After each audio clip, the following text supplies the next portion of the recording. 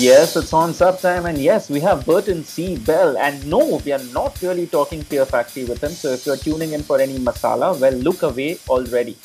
We are talking to Burton C. Bell about Ascension of the Watchers. That's now his primary music project. Their album Apocrypha released earlier this month, and yes, it's not super heavy, but it's such an hypnotic album to lose yourself in. Get this, the first single, Ghost Heart, well, I caught myself humming it after a week of having heard it in the first place. Peter, what was your experience like with the album? So yeah, I quite enjoyed the album because I do enjoy like post metal or shoegazy metal, and even though the album's been tagged as industrial, I didn't find it too different from music that Yesu or Justin Broderick has been releasing under that tag for the last few years. Hmm, absolutely true. Well, let's not waste any more time. Here he is, Burton C. Bell. Let's fucking go. Hi Burton, how are you doing today? I'm well, thank you. How are you? We're We're doing okay. not too bad, I'd say. Yeah. Congratulations on the third album, Apocrypha. It has been in the works for quite some time. How does it feel to have it finally released? Oh, it's a great feeling. As you know, it's been in the works for quite some time now, and to finally release it, to finally release it in the way I wanted to, where it sounds great, the concept is great, and we have a label to distribute it. It just fit all it just fit all the criteria, so I'm very happy.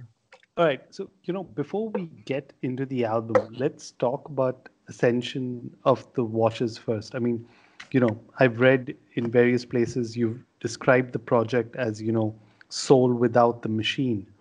And, as a project, you were able to express your artistic nature through music and words. So, just take us right to the very beginning, if you may. Why did Ascensions of the Watchers need to exist? I mean, when did you realize this? Well, it wasn't, to go back in time, about 2001, I decided to take a sabbatical from Los Angeles, and I felt there was a need in my heart and my soul that I felt I had to release. I had music that I had music in my heart that was not being heard, and there was not really an outlet for it. So I followed my passions. So when I drove to John Bechtel's home across country to his studio in central Pennsylvania, working with John, who has been a very very near and dear friend of mine for many years. He understood the process he understood what I wanted to achieve, and he was patient and patient enough to work with me and to help me work out the sounds that I had in my head and to work out exactly what I wanted to achieve. The need for it, uh, it was a need because I had to release it from my soul. And if you're an artist, you know what that feels like. Holding something in. It's like a pent up aggression. It's like a pent up. It's just an anxiety that if you don't release it, it just makes you aggravated. It affects your personality. It affects your temperament. And I felt that the need was for my sanity. Really, I had to release it to really expose my artistic side that I felt that people weren't seeing. A part of me that had been there ever since the beginning of Fear Factory. Even before that, I come from an artistic world before Fear Factory, before I moved to Los Angeles. So there was this need inside of me that had to come out, and so go back to working with John, and that's creating the songs. I had the ideas and I had them down. He just helped me articulate them and helped me record them. And as the songs were being built, there was this this concept, this feeling coming across. And it's kind of weird. It's like kismet. Everything was coming together pretty much all at the same time. You know, I was somewhat sequestered in the Pennsylvania wilds, as they say, in the middle of the forest in John's studio. You know, not really, that didn't have cell service. You know, pretty much, like I said, sequestered, almost like a monk in a monastery. I was kind of, you know, it was almost a cloister to myself. And I was doing a lot of reading of this not a spiritual nature, but of a more of a educational nature. And there's this one book I was reading by Elaine Pagels called "The Origin of Satan," which is a educational look and history of the term Satan in religion and where it all comes from. So almost like, you know, the origins of it, so to speak. And there was a brief part in this book about the Book of Enoch from the Dead Sea Scrolls and describing the Watchers.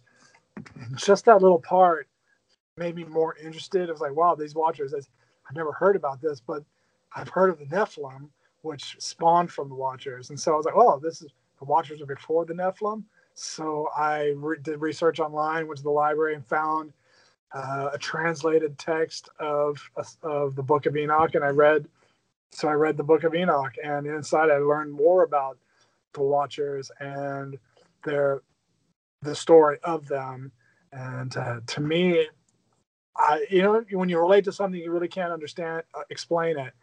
And I related to the story of the Watchers so much that that became my passion. And so the music and the concept and the story of the Watchers just all combined together. And so the need and the research and the exploration of ideas just all came together. And that's how the Ascension of the Watchers was born. Awesome. Thanks for kind of taking us back to that time. But, you know, just to kind of move all the way back to present time, really, right? I mean, you've been working on Apocrypha for approximately 10 years now. And, you know, we know it almost released last year as Stormcrow. So what forced that change? Was it the addition of J.C. Lewis to the band? Well, no, but Jace, you know, I have to say that Jace is highly influential and highly inspirational for the outcome of this album. The title Storm, you know, I had been working on it for 10 years. I was writing music. I've been writing music since the last release, which was Numinoso in 2008. And I would write music because something would happen in my life, something poignant, some big event would occur that would influence me to write, you know, that would really affect my emotions and affect my life in a way that I had to sit down and create. Creating was my therapy. So I would sit down at times and either with my guitar or at a piano and just write chords and create an arrangement. And so and when I would recreate these, when arrangement was, when arrangement was somewhat conceived, I would remember it and I would go record it either with John or Edu, and eventually Jace. But when we had 10 songs, that was the time we figured, okay, now it's time to do something with these. The whole time over the 10 years, I was actively searching for a label to release it, to support it, that would be interested in releasing a new album from Ascension of the Watchers. And over 10 years, no one was interested. I'm not really sure why. Probably because the last record didn't sell, and we didn't have enough, followers on Facebook or whatever, because that means a lot to people these days. But when we had 10 songs demoed, Jason and I were like, we have to put this out.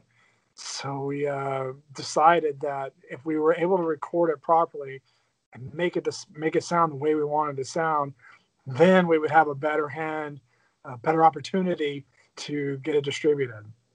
So the idea was to go to the Pledge Music platform and to raise funds so we can go and record the album. And as part of the Pledge Music campaign, we had to come up with, what's going to happen. We had to create a whole plan. And at that point in time, I believed that Stormcrow was the first piece I wrote after Numinosum. I believe that Stormcrow would be the perfect title for it. It was a good statement, and it pretty much described at that point in time the way it described the direction of the album. But with the Pledge Music campaign was a very successful campaign. We raised 124% of our goal. We weren't asking for a lot of money, so that helped a lot. So raising that goal was amazing. So knowing that money was in the pipeline, we decided to start making plans to record. And obviously, as we were recording, that's when the Pledge Music campaign, that's when Pledge Music platform failed and went bankrupt. Yeah. They failed everyone, not just the bands, but all the fans and all the pledgers that provided funds for these bands. And it was it was a setback, and it was very disappointing and heartbreaking. But we persevered. We decided to continue finishing the album and move forward. And, as we were finishing the album and as we were mixing it, I realized that Stormcrow didn't really describe the album as I felt it should. And as taking the artistic lead and artistic decision, I decided that perhaps changing the name would move it away from the Pledge Music campaign to make it and create its own entity.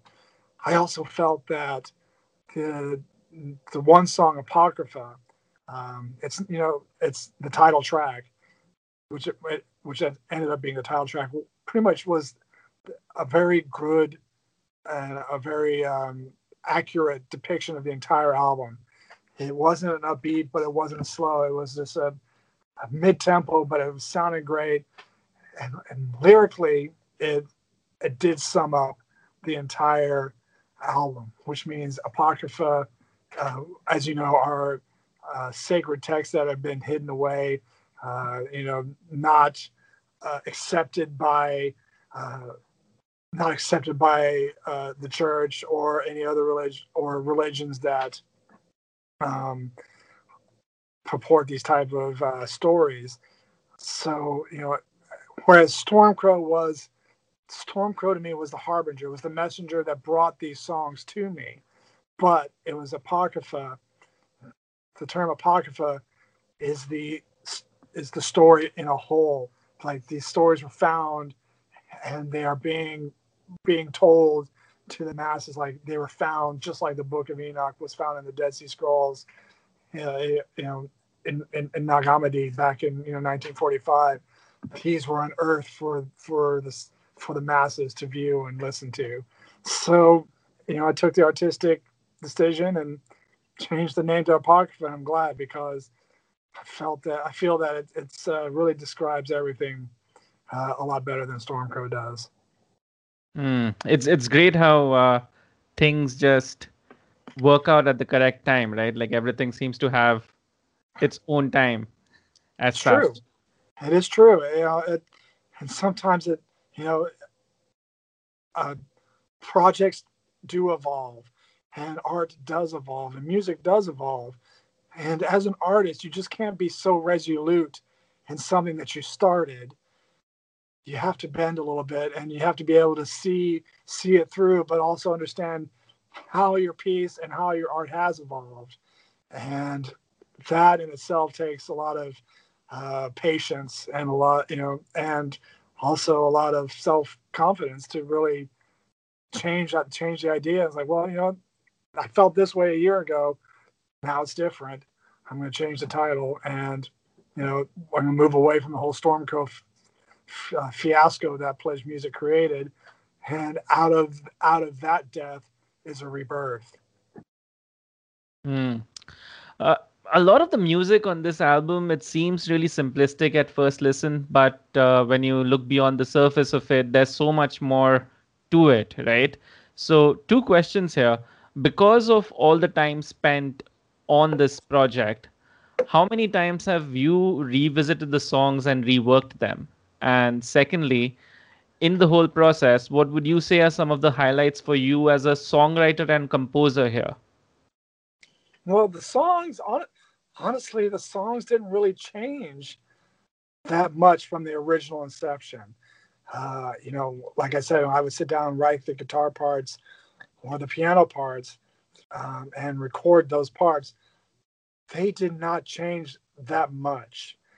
They are simplistic, but it's the layers that make the song. It's not just the part, but it's the parts in a whole.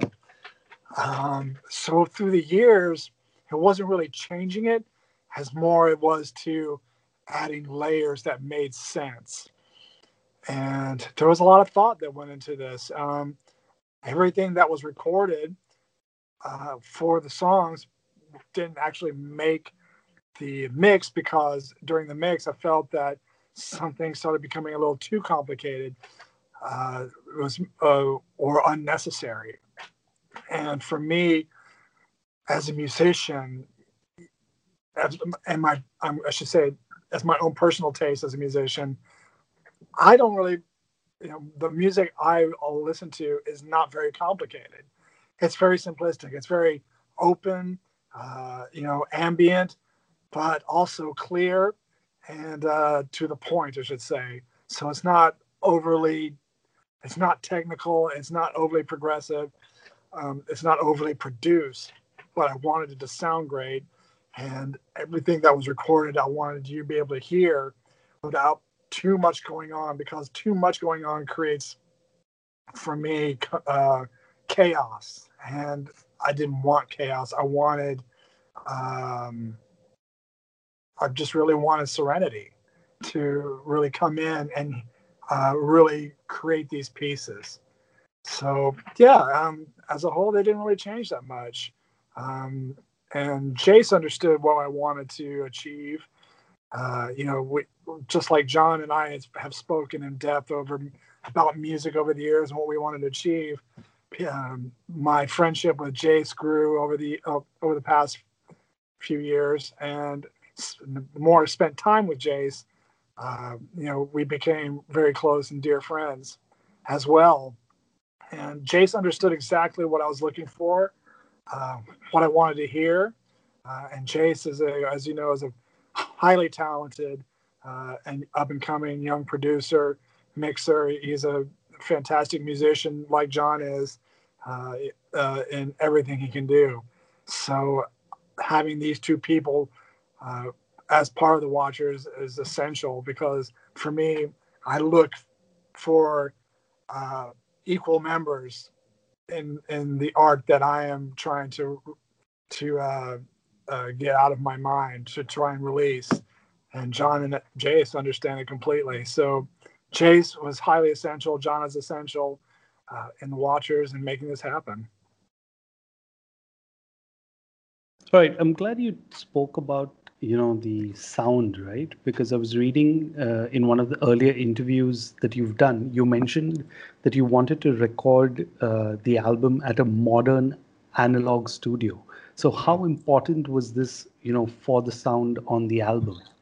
Oh, it was absolutely important. Ever since the last record, well, for a long time, first of all, I should say, as a musician and a person who loves music in general, I believe analog and the state of analog music from the past sounds so much better than digital.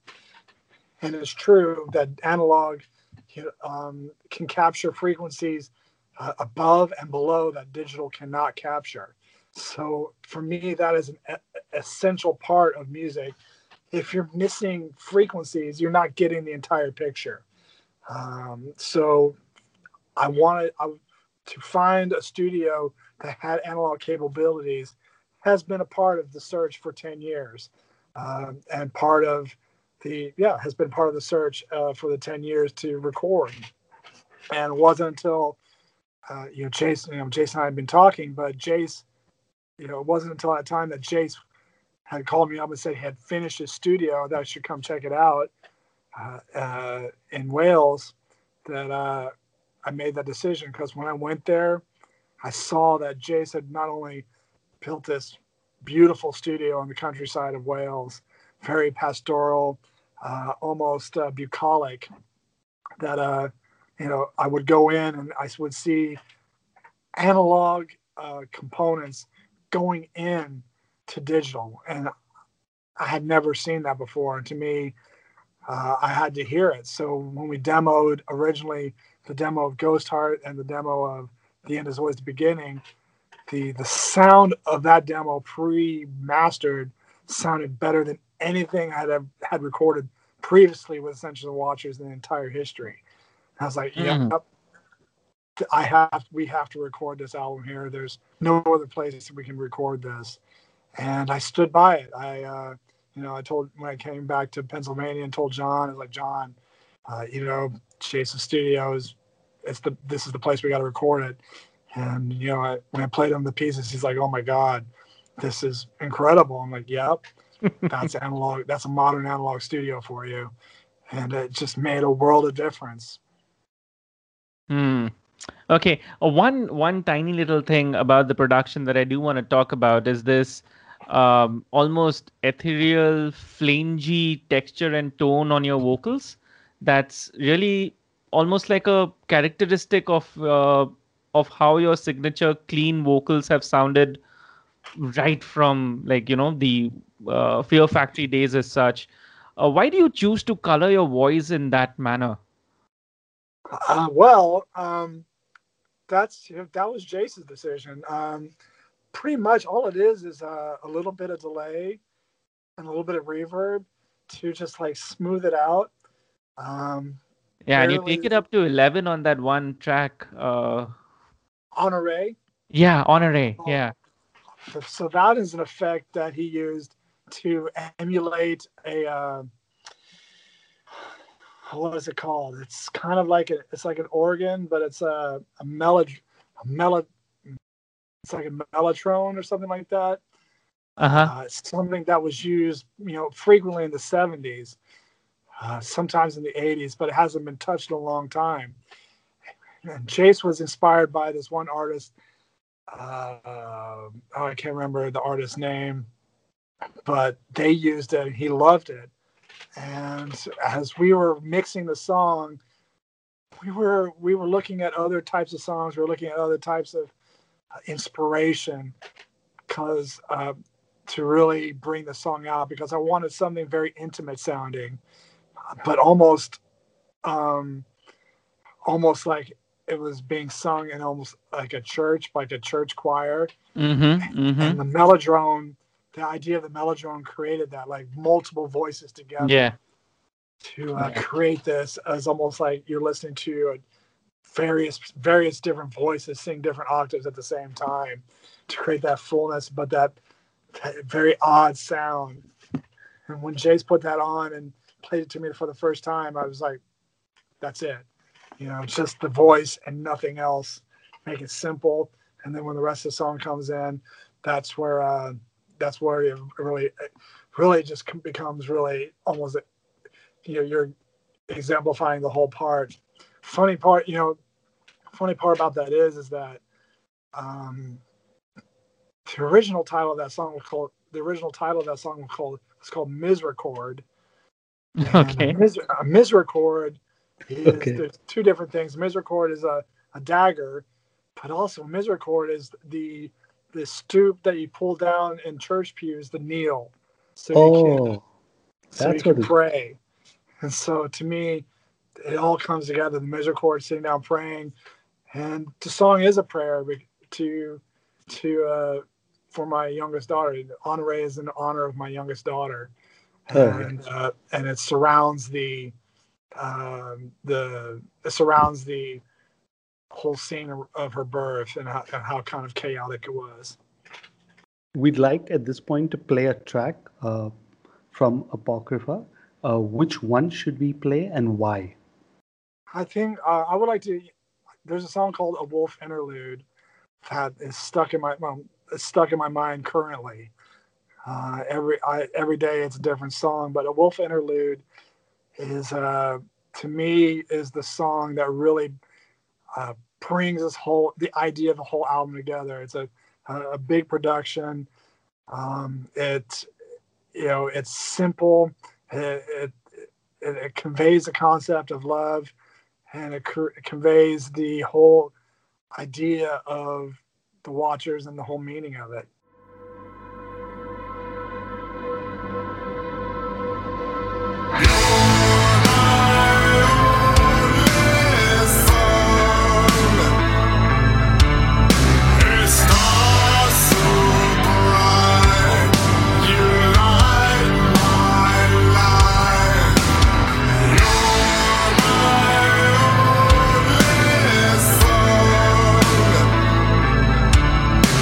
Shine.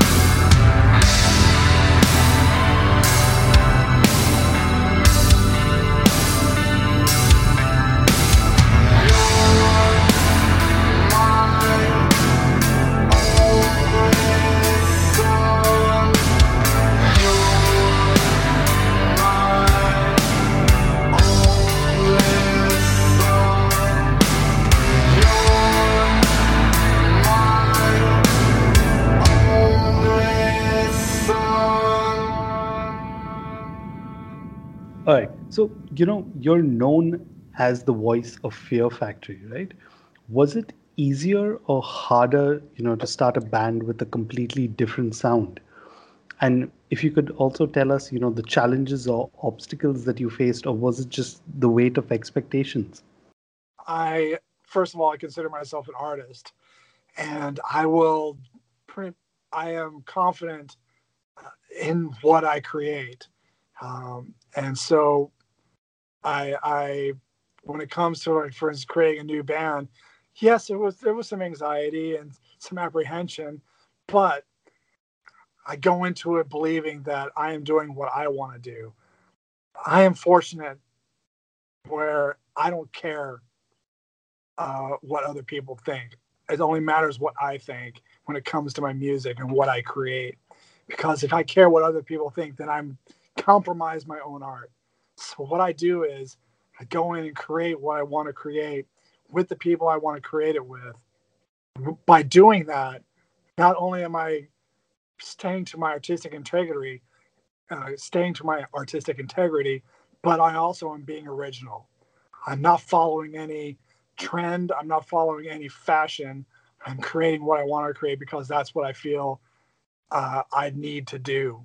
So, um, yeah, as the voice of Fear Factory, it is Essential Watchers is quite different. However, this is the same personality and the same mind that has been creating the melodies for Fear Factory from the very beginning.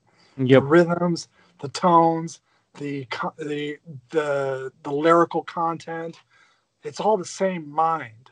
So when it comes to the Watchers, this is all of this is from the same mind, but it's not contaminated by others. But it's not contaminated by other opinions. It's not contaminated by other music styles coming in, because when it comes to the Watchers, I am the primary songwriter, and this is what I want to release. So this is, Mm. you know, all this music, it's from the mind of, one of the co-founders of Fear Factory. But Yep. this is, and it's no secret over the years that, um, I've never been a big metal fan. Yes, there is metal I do like, Yeah. Motorhead, for instance, Neurosis, Black Sabbath. But on a whole, I'm not like a metal guy. I come from I grew up listening to the AM radio, and I grew up listening to 70s music on the radio, 80s music on the radio, 90s music on the radio, whatever was popular. I come from avant-garde type of music. I love avant-garde music. I love noise. I love industrial. I love ambient. I love soundtracks. And so all of that comes into my personality. And when it comes to the Watchers, all of that style, uh, all of that comes into my writing style. And when it comes to recording, Awesome. Awesome. Now, this is switching the gears to you personally, right? I mean, you've been a musician for over 30 years, 10 plus albums you've released. You recently even put out a graphic novel. So, mm, what's next for you? I mean, there's so much, and like you've described yourself as an artist earlier on, right? Is there an art form, a different kind of art form that you'd like to pursue, perhaps? absolutely. My first love was actually photography. And I have a couple of projects that I've been working on for years, actually, that I would like to release a couple of photo books. I have a whole series of photographs that I would love to show in galleries. So that's something I've been working on. I have sold my own photographs on my own website before. I don't have anything up there now, but photography, I'd like to move forward with that. I have ideas for new stories. Um, I do have a story written for the second for the follow up of the Industrialist, but I also have been working on a story for the Watchers album Apocrypha, Oh, and wow. so it's a kind of a story, but it's more of like text, like the Book of Enoch, where it's and where it reads like ancient text and describing a time period. I have other couple stories that I have in the works that I just kind of work on everything all at the same time. So, for me, my future looks bright, and my future is all about art and doing the art that I want to do, doing the art that comes from my soul. So that's what's next on the agenda. Fantastic. Yeah, All right. we'll keep an eye out for that. Yeah, I will be, whenever they are completed, I'll be definitely telling people about it online, social media, on my website. Okay, cool. Leads us to our last question, and this is something that was a very interesting nugget that I came across while researching for this interview as such. I've read that you were part of the music video for Nirvana's Smells Like Teen Spirit. Is that true? Yes, I was in the crowd. What can you tell us about that experience, and did it leave any long-standing impression on you?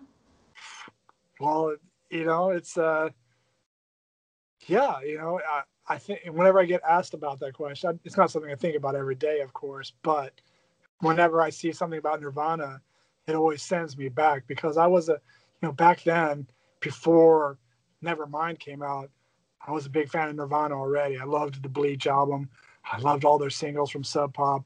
I'd seen them a couple times live in very, very small clubs. There's a single for Nirvana that's called Dive. And on the back of that single, singles now, back in the 90s when 45s was a single. Yeah. The live picture on the back of that single, I am standing in front of that stage. Oh my God! I could point myself at, that's me. So that was exciting. But before the video was shot, Nirvana had done a show at the Roxy, and they were just throwing out leaflets, that said, "Come to our video." And so my roommates and I, the three of us, said, "Fuck it, let's go down." And it was down in Culver City. We were living in Hollywood, so we drove down to Culver City, and everyone that showed up was in the video. There was no extras. It was just those people that showed up, and we were there for a few hours, just going through take and take and take. And there's a couple of times that you can see myself briefly, but I am in the video, and to know, for me, I don't know if it's an impression, but I feel I am a part of history. I feel that I was at a point of an explosion that was about to burst. Yeah. And I was there before it all happened. So I feel, to me, I was ahead of the curve. And, to me, I just feel honored, I've been waiting for the day to, the last time I spoke to Dave Grohl was at that video shoot. And I just look forward to the day that it's like, our paths cross again and say, "Hey, last time I saw you, I was in the video." And actually, another good friend of mine was in that video, and the last time the Watchers played live, he played bass. So whenever Tony and I get together, we talk about that time, and it's just hysterical. And it was definitely an experience that I'll never forget, and one I'm glad to be a part of. Yeah, excellent. Thanks so much for sharing that with us. My pleasure. It's it's a wonderful memory. Thinking about it, I could say more, but it's just, I could spend an hour just telling you about the day.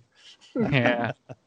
Building on that story a little bit, I want to talk about fan engagement, because obviously what you managed to do with Nirvana was you did it because you were a fan, right? Absolutely. I see you have a Cameo account, right?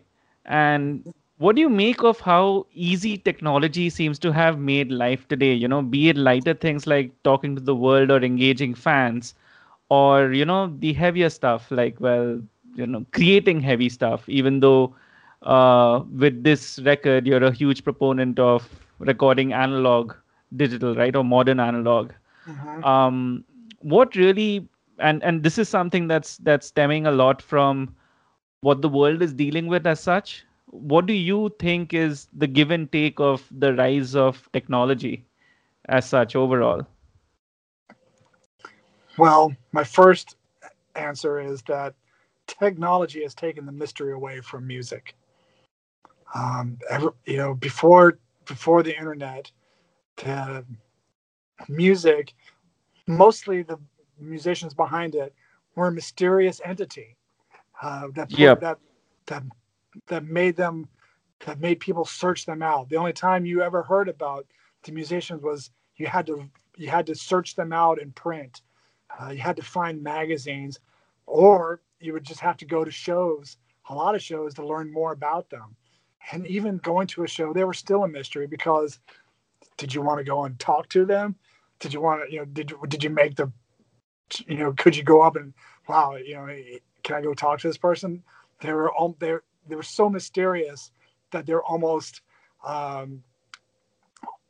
it was almost scary to go up to them. You didn't know what to do because you didn't know what their personality was like. And Yeah.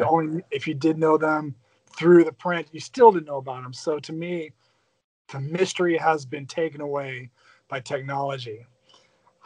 For me, knowing that, uh, I don't talk online very much at all. If I release things on social media, it's like art or something I'm following, but I don't make public statements. I don't share my life. I keep myself private. When it comes to the Cameo, those are fun. It's a source of extra income, which is great, and it's a great way to engage with fans that really want to hear you say something and say hello. I don't. When I do a Cameo, I make it very personal. Every one of them's completely different. I be myself without giving myself away. So I still feel like I'm a private person, and I still maintain a mystery. And I think that's important. I want to bring back mystery to music. Hmm. No, I completely agree with you on that. The mystique of Yeah. the music world and any sort of performing art as such has Yep, just been lost. Yeah. Anyways. absolutely. It has been lost, and it's sad, but it's still possible. You just have to really be smart about what you put out there. Mm-hmm. Mm-hmm. Yeah, that's true. On that note, Burton, thank you so much for sparing some time out and Yeah. chatting with us. This has been an absolute pleasure. Yeah. It's been a Thank you so pleasure. much. I thank you for calling me. You know, uh, Bombay. Not Bombay anymore. What was it called now? Mumbai. Yeah. Mumbai. Mumbai. Yes. We spent about a week in Mumbai a few Yeah. years ago, and that was, Were you man. at the show, Animesh? No, I wasn't. Okay, yeah. It was kind of crazy watching you guys on stage. And actually, a friend of ours, Sahil Makhija, you were at his place. You did the interview with him where he cooked for you. Oh yeah, he made a delicious dish. I was It was, watching that interview before this. yeah. I had a great experience in India. The people, everyone was just lovely. The city in itself was just amazing. I walked around by myself and took pictures and just kind of explored the area and just ate amazing food. I was careful, but I ate amazing food. And man, never had a problem. Yeah, yeah. But yeah, your friend who made us that dish was, God, was it Burani or something like that? It Yeah, was, mutton biryani. oh, Yeah. so good. Yeah, I can imagine. Hopefully one time, hopefully, Jace apparently has done very well down in India, and hopefully with Yeah. Jace on board, we can get Mm-hmm. back to India and play some Watchers, play essentially the Watcher shows. Yeah, I mean that was one of the things I was my message Animesh, right, is that one of the things about the album is you don't want to watch the band perform at like a bar or something like that, right? It has to be something completely different where you kind of get immersed in the music in there. It's not something where you're sipping on your drinks or eating your food and watching the band. Yeah, That's right. the kind of experience it And is. that's what I've always imagined for the Watchers. I don't want to do. Of course, I'm sure we'll have to play clubs, but for me to make it more of an event than a concert, you know, the venue of where we play makes a huge difference in what people feel. Hopefully, we get to watch that at some Yeah, point in time. Well, true. I do too as well, and we'll make that happen. Awesome, Lovely. awesome. Awesome. All right.